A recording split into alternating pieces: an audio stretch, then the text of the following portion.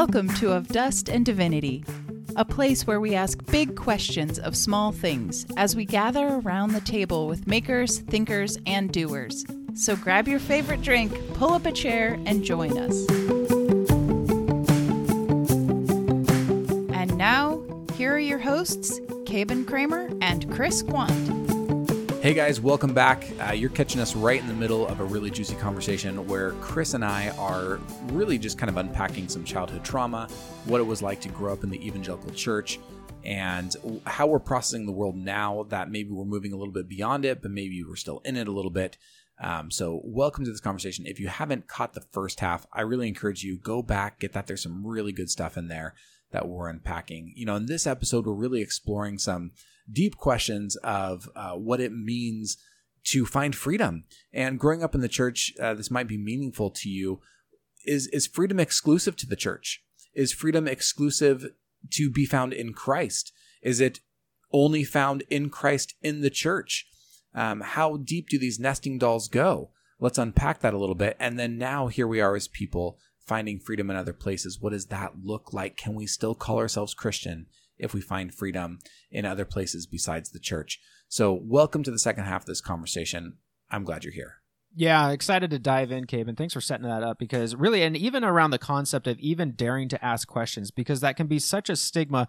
If it's in, we're talking specifically about Christianity, but any thought or tradition that you've grown up in, if you dare to ask questions about it and say, you know what, maybe I want to explore this a little bit more, that can be such a sensitive thing, right? Because what if that starts to unravel things, and then everything that I believe so far, that just all comes unhinged. So I've been really appreciating this. Basically, welcome to Caben and Chris's therapy session. Thanks for listening in as we kind of work through our own stuff and our own dogma. Let's quit talking and let's start talking and just jump right in. What do you say, Caben? Let's do it. So one of the things that is kind of cool about that, but you also think like, wait, are they gonna take those steps? Like, let's just talk about language, just being free for freedom's sake. Like, ooh, I feel like I'm free about that, so I'm just gonna throw the F-bomb wherever I go, right? Like the guy that I went to college with, it was just an adjective. It's just how he completed sentences, right? And as this coming out of 12 years of Christian school, going into a secular college, I'm like, my ears are bleeding, right? And then after a while, I'm just like, I got used to it. I'm like, yeah, that's just who he is. Yep. Okay, fine. Right? Like whatever it is. So looking for freedom, and do we not overdo it? Do we, restrict ourselves too much? But if it's not found, where is it found, right? If not in the traditional church. Yeah. Well, because isn't that what we were taught though, right? That freedom is found inside the church. And, right. And it's dressed as saying you find freedom in Christ, right? Because that's the Bible verse. But all of the tangible expressions of interpreting what it means to be found in Christ centered around getting you into the building or program of the church, right? Yeah. So daily devotionals, weekly Bible studies, youth groups, summer camps, is all the things, right? So we were raised in the evangelical church that freedom is found inside the church. Well, now this whole conversation we've just been having is saying, actually, there's a lot of freedom outside the church, right? And so, well, what does that mean? How can there be freedom? How can there be Christ? How can there be exploration and discovery and truth seeking and integrity and honor outside the church, right? And let's just lay the groundwork really clearly, at least where I'm at right now. Like, people who have never stepped into a Christian church find a lot of freedom, right? Muslims find a lot of freedom, right? It just so happens that you and I are both straight, white, evangelical males, right? So we're speaking from a very particular point of view, but freedom is found in all walks of life and all forms of faith. So there's no, again, this is something I was taught, that freedom is exclusive to Christians. It is not. I would argue that most Christians are not free. Most Christians are trapped in a very tiny prison, and if they got out of it, they would be thanking God left and right. Because that's also part of my story, right? So there is just freedom, point blank, period. There is freedom outside the church. And let me take that a step further in the context of this conversation.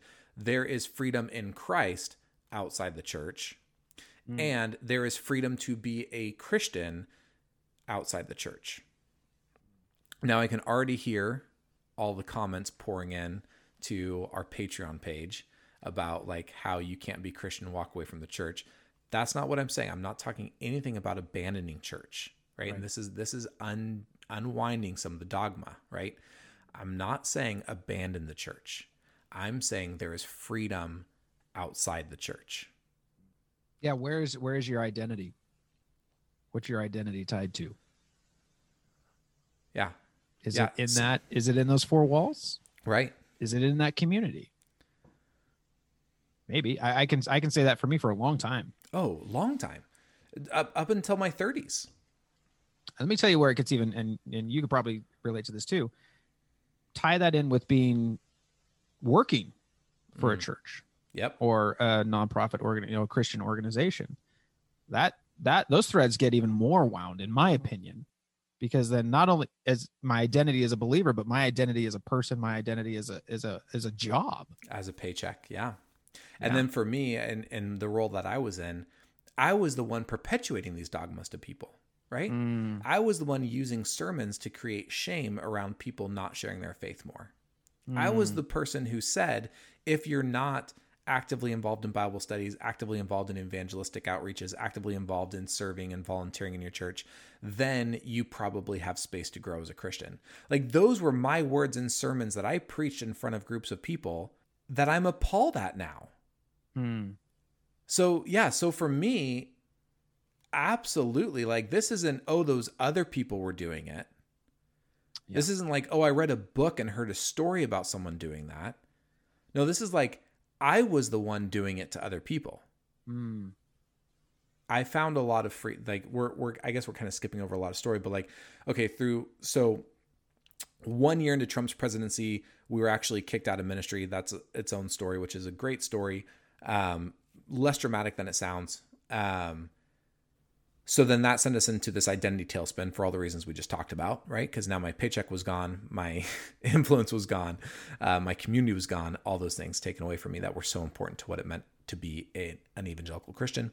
And then, of course, coming into that, we've had just a lot of high profile murders from police officers to Black citizens. And then, of course, now more recently, we've had COVID, which has forced a lot of isolation, which has given a ton of people space to think and actually say, what do I think about this? And not have to land on an answer in 22 minutes. But now we've actually had like a full year to ruminate on these things. And we're finding some surprising things live inside of us and are coming out of us. And surprising, not in a bad way, in a very freeing, liberating way, in a way that says, now I feel light. Now I feel like I can breathe. Now I feel like I can move and stretch, and I can actually feel my own body again. I can reconnect with myself because I'm able to actually pursue truthful answers to these questions that I've had lingering for years in the back of my head. And COVID has given us a pathway to explore those in some uninterrupted spaces. So all of those things put together, I don't identify as evangelical anymore. Like I'm out. Like that's not for me. It's #exvangelical. And I've not heard that. You haven't heard? Okay. All right. No. Well, yeah, it's all right. So that's just kind of, that's where I am. Right. So, and I'm not even gonna try to defend that anymore. Cause I can feel all of the old triggers trying to defend, like, but I still read my Bible. I still pray. I still go to church. Like still trying to cover all my bases so I don't get the hate, but like, no, like I don't need to defend myself. Like, no, the evangelical church has a whole lot of toxicity and a whole lot of dogma and a whole lot of culture wars. And I just don't want any part of it, period. That's it. Right. And to the people listening who are super triggered by that, let's have some honest conversations, not defensive conversations, right? Some truth seeking conversations about why does that offend you? What are you afraid of? Is there gatekeeping in that? There is. Like, there's a lot of gatekeeping in that. Yeah. And I appreciate that you said like, well, I make that statement, but then I have to have all these pre-qualifiers, but I can still do this, and this, right? Like I still check these boxes. because I still gotta qualify some way, Right. right? Yeah. I still got to let people know I'm in the club. Right. Because I identify in the Jesus, like I identify as a follower of Jesus. I believe Jesus was a real human being who walked the earth full of wisdom and truth and great power. Like I believe in his kingdom that's full of restoration, where there's no like sickness or division or illness. Like I'm all in on Jesus. Mm-hmm. And maybe I'll be in a different place in 2 years, and that's fine too. I'm not afraid of that place anymore. Sure. This is just where I am today. Right. Yeah. So I feel all those like, okay, but I gotta qualify it so they know that I still love Jesus. And it's like, no. Like, man, what me and Jesus have going on, that's for me and Jesus. We've got that covered. I don't need someone's approval in Right. Spokane, Washington about like what's going on with me and Jesus. Yeah. Just don't burn me at the stake, please. Or if you do, make sure you ask me if I believe in Jesus first. Yeah, right. So I can be the martyr. I can check that box Oh too. man, yikes. Too soon, Kramer. Man. Boy, oh boy. All right, so establish that. All right, and yeah, I think I jumped us ahead a little bit. So I appreciate you going back and maybe winding us back to where we need to be to then set up. So if not found there, okay, now ex-evangelical, where do we find freedom then? I think I can now I got to like zoom back in just to myself, right? Because I don't know if I can start like putting that on other people, because part of the process of this journey of truth seeking is that God meets us in mysterious ways, right? God is a mysterious cosmic God who's deeply rooted in the earth and ancient history and the future. So he's going to show up in all kinds of ways in our lives. So for me, it just so happens that in the midst of all of this, like leaving ministry, Trump being president, racial things going on, we moved to a farm, right? So in 2018, we moved to a farm, my family farm. We've told that story a little bit. So now I'm surrounded by trees. I'm not surrounded by people. Trees make great listening partners, not great conversation partners, right? Well, I went into isolation way before everyone else did with COVID. So I had a lot of time to start thinking about this stuff. And what I came into is this very deep love for agriculture. And what I mean by that is a culture in cultivation, right? Agriculture, very different from agribusiness, which is what most people who call themselves farmers do. They do agribusiness. Again, no shame on that. We're too heavy on that scale. We got to rebalance, but like there's a place for agribusiness. But I fell in love with agriculture, bringing culture back into ag, right? And so I got to a place where I was so fed up with all of the intellectual theology that I had tucked in my brain after so many years of study and leadership and sermons and Bible studies, that I paused for maybe 12 months where I was like, I just can't engage any of this right now. Like none of it, can't touch it. And then I had this thought out on my tractor one day where I was like, well, I believe that God exists out here in these trees. I believe that intellectually. And I'm in these trees right now. I wonder if God's actually here. Not in an intellectual sense, but in a very practical, like right now as I'm sitting here on my tractor, can I experience God? Is God actually here in these trees, or can I only experience him through my theological, intellectual thoughts? Or can I just experience him right here in these trees? And I just let it lie. I didn't seek for an answer in that, right? I put that quest out and then gave it space to explore. And what came out of months of just kind of being in this very open-ended reflective space was like, I feel like I found God in the trees, right? So now like that's the title of the episode. Like I found God in the trees.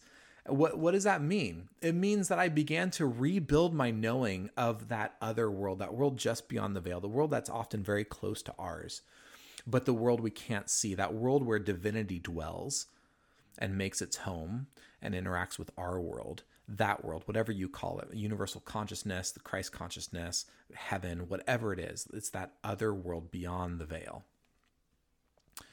Began building an awareness of that world through my tangible, material, limited world of the trees on my farm.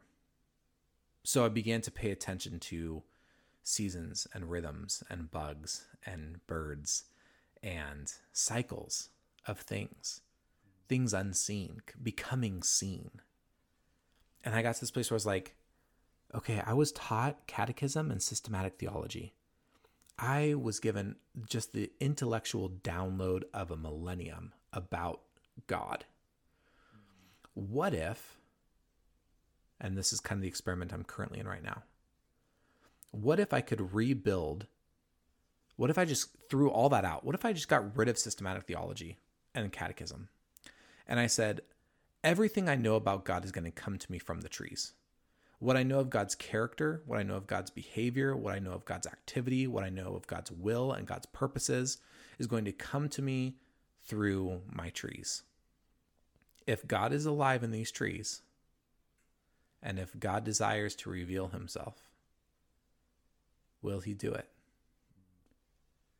And there's been some small ways where I think the answer to that has been yes. Like we talked a little bit in the earlier episodes about the earth, right? Being all supplying. That was one of the first things where I was like, oh, I actually now know something about God's character because of the earth, not because of systematic theology. I look at the earth, I look at the behavior of the earth, very macroscopic, right? Still very intellectual. Looking at it in long history, looking at it in a global perspective, but like I can see that the earth provides. Well, then that teaches me about God's character, that God is a provider. So that's a piece now that I have. And I'm just letting it lie. And I don't know, it might take me another 5 or 10 years, but I'm just going to let this understanding of God build from the limited material that's around me, connected to the earth.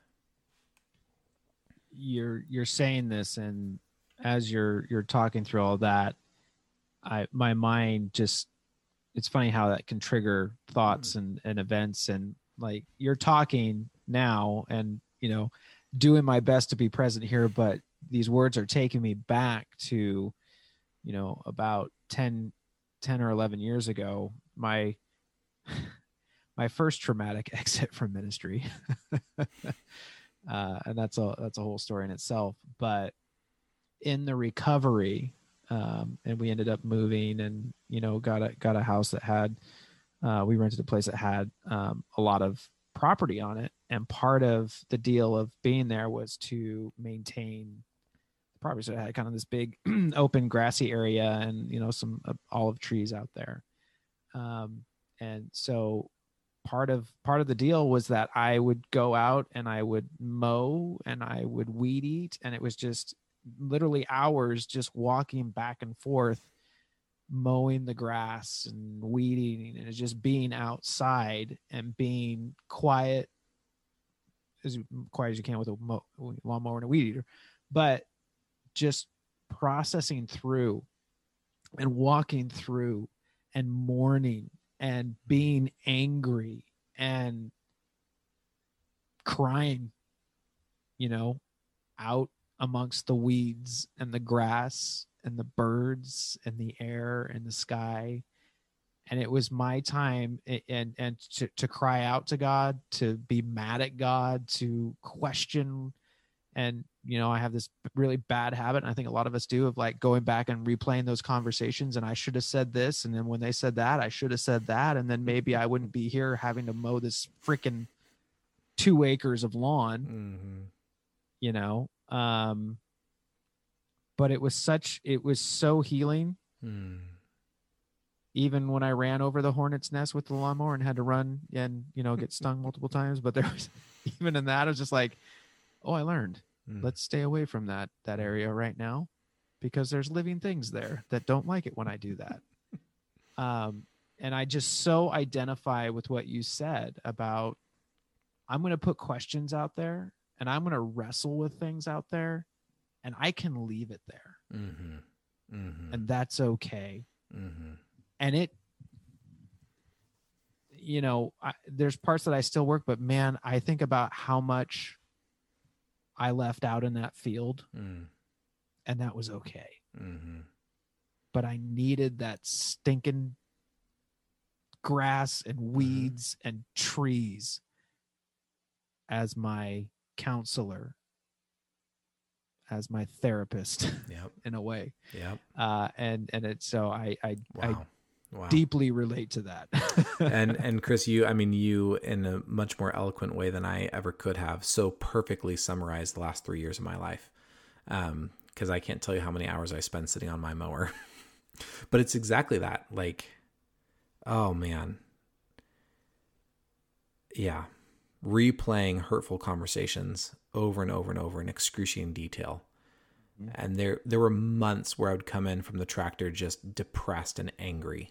Mm-hmm. And I wasn't fun to be around because I was just so deep in my own darkness. Yeah. But yeah, man, getting out there in the weeds and forced silence is a powerful space of healing. You know, one of the best things is, honestly, there was no judgment. Mm-hmm. There's nothing to judge me except myself. And no forced resolution. Yeah. I mean, how many times have we tried to like have a conversation with someone over coffee and come up with a solution by the time we have to leave, right? Yeah.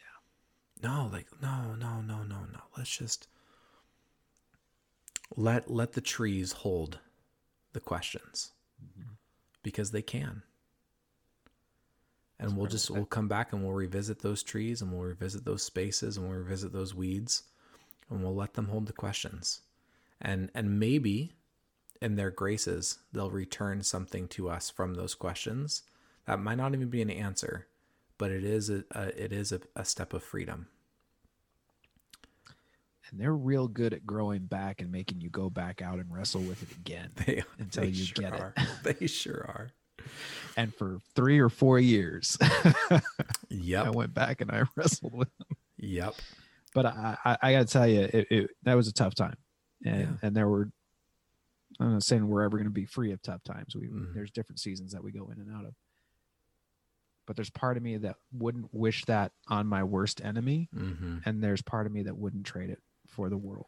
Yeah. And let's shoot for a little more dramatic there. Like, there's a part of me that wouldn't wish what I went through on my worst enemy. And there's a part of me that actively wishes it on my own children or my closest loved ones, because of the transforming power that comes through those moments of liminal space and transition and open exploration.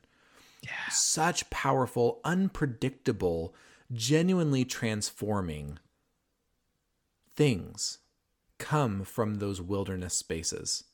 And again, we can look back at our, sacred faith texts to find that and back it up. If we want to chapter and verse it, we can, but we also don't need to, because we've experienced it in nature, in our own souls. Yeah. We know that there's something true about God that says if we can get into the wilderness, we will be transformed. And as a person, I cannot tell you how much more authority I can speak with now, being on the other side of at least that right now, than I could just saying, well, in theory, if as long as we just cast all of our cares on God, it should be fine. Until you've walked through the fire. You're absolutely right. Like, being on the other side of it, like, oh man, I want my kids to do that. But you have to go through it, right? Like, I've been through it, kids. Yeah. And it makes, as a parent, you kind of sometimes appreciate even when you're like, oh, doggone, my parents were right. Man, I hate to admit that, but boy, they were right.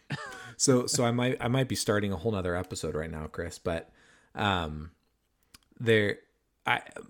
son is 9 years old, and I went to high school in Kenya. And in the area we lived in, it was common for there to be like rites of passage for boys into manhood. Particularly in the Maasai tribe, there's a very strong tradition of these rites of passage. And, again, it kind of varies and depends. Somewhere between 8 years old and about 13 years old, these rites happen. So I'm thinking about, physiological developments in my son. I'm thinking about puberty coming on. I'm thinking about things like that. So I'm thinking like kind of 12 years old is what I'm targeting for some of these rites of passage. And I've really kind of his whole life, I've been thinking about like, what are the things that I want him to experiencing these rites. It's really kind of that structured wilderness walk, right? It's his first taste of wilderness in a ritualized way. And so I was talking to Jen about it the other day, and all of her mom flags are going up. She's like, well, but what if this happens? What if this happens? What? And, we're talking about it. And I was like, well, one of the things we were talking about is like him camping solo, like without any supervision overnight. And she's going through all the things that could go wrong. And then one of the things she's like, well, if he does it during these rites of passage, then maybe he'll think that he can just do it anytime he wants to. Maybe he'll be too independent. Maybe he won't want to listen to us anymore. And my answer was like, well, that's kind of the point. Like, again, empirically, we can look back and we know that teenagers rebel against their parents.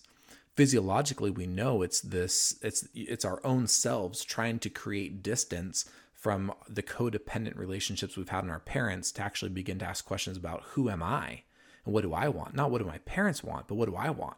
That means that there has to be this kind of forced distance where you can actually ask those questions. And I said, and I want to bless and anoint that development in him. I'm not going to enjoy it. I don't want my son to rebel against me. I don't want him to think I'm, the biggest dummy he's ever met.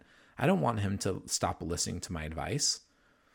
But I know that that's what his soul needs to become a self. And I want to set up rituals that give him permission to be a full human. And it's not something I was given. It's not something that our society gives. But it is that wilderness. It is saying, son, I need you to move out from my protection for your own good. And it's going to kill me to do it. I want to do a whole episode. I just wrote down, I want to do a whole episode on that. I have so many questions. Let's do it. And mostly because my sons are right in that age right now. And I've heard of this, and I'll be honest with you, I haven't. This makes me a bad parent or whatever, but I've not even given a moment's thought about this. Probably because it doesn't make you a bad parent. It never happened for me. Right. Like It wasn't something that was ever in my, no judgment. I mean, I don't know that ever happened for my dad. Like, right? Like, is it something that was just, what to do? But I'm like, yeah, how do I communicate that with my kids? And you're saying, well, they're going to rebel against me. And I think for me, I'm trying to hold on so much to, like, it's my little boy. Mm-hmm. Mm-hmm. I don't want to lose my little boy. Mm-hmm. But I can't stop it. Mm-hmm. How do I set him up for as much success and as much permission to be the man that he's supposed to be? Whether he's an artist, whether he's I don't know, mm-hmm. whatever he wants to be. I say artist because he loves art. Yeah. But is that going to be his final thing? I don't know.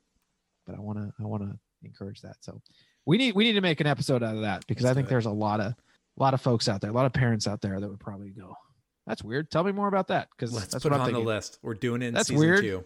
We're Tell doing me it. more about that. Chris, my whiskey's empty. Yeah, mine's. I'm about on my last sip here too, so I'm thinking maybe we should. Does that mean we're at time? Just wrap it up here. Man, we've got this little Google document that we have open on the screen next to us, so we can kind of each see the major bullet points. And there's only a handful of things written down that we just kind of free float between them. But we only got through what, Chris? Half of our list tonight. We barely made it through half the page. Barely. How? And let's be real honest. Gosh. On the first episode we recorded, I think we had like 3 full pages of notes written. Yeah.